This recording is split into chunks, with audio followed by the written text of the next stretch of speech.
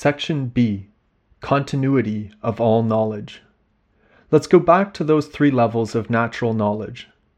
If we start from the bottom, we have the spontaneous common sense knowledge.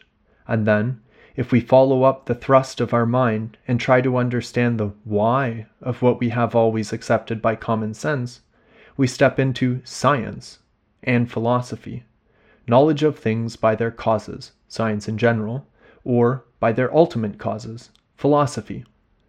Common sense and science are like two stages of development, like the difference between a 5-year-old child and the same child 10 years later. He knows more, he has more experience and maturity, but he is still the same person. Likewise, it is not the task of science or philosophy to prove common sense wrong, but to bring it to perfection by providing the reasons, the explanations, the causes, the whys, for the certainties of common sense, which should be accepted at face value, for they are that reality we try to understand. Now, part of the knowledge of common sense is the truth concerning God and man, though in a very simple way. How does someone come to the understanding of the existence of God? The moment a child reaches the age of reason, he already has the idea God exists in a spontaneous way without any process of reasoning. In many cases, this is aided by a religious formation at home, for example. But even without this type of exposure, he gets the idea of someone higher than himself, who is the Lord of everything. The human mind awakens by its contact with reality, and when it realizes that things exist, that they are there, and that they are all limited, very naturally thinks of a creator. Who made all this? Someone very powerful, an infinite being. And at the same time, man gets the idea that this infinite being has the power to reward or to punish him for being good or bad. Thus the idea of the moral law, as related to God, also strikes the mind from the beginning, and hence the sense of guilt. And still another thing, that somehow we will live forever, immortality of the human soul. The discovery of death is a shock to children, as it does not occur to them that life can come to an end. Life is more real to them than death. God, the natural law, moral law, the immortality of the human soul, these are realities attained by common sense. But common sense is not a knowledge that can prove or demonstrate. That is the next stage, science or philosophy. But science and philosophy deal with the same reality as common sense. The rectitude, the uprightness of this spontaneous knowledge of common sense depends on the moral dispositions of the person. In the last analysis, on his freedom and response to grace.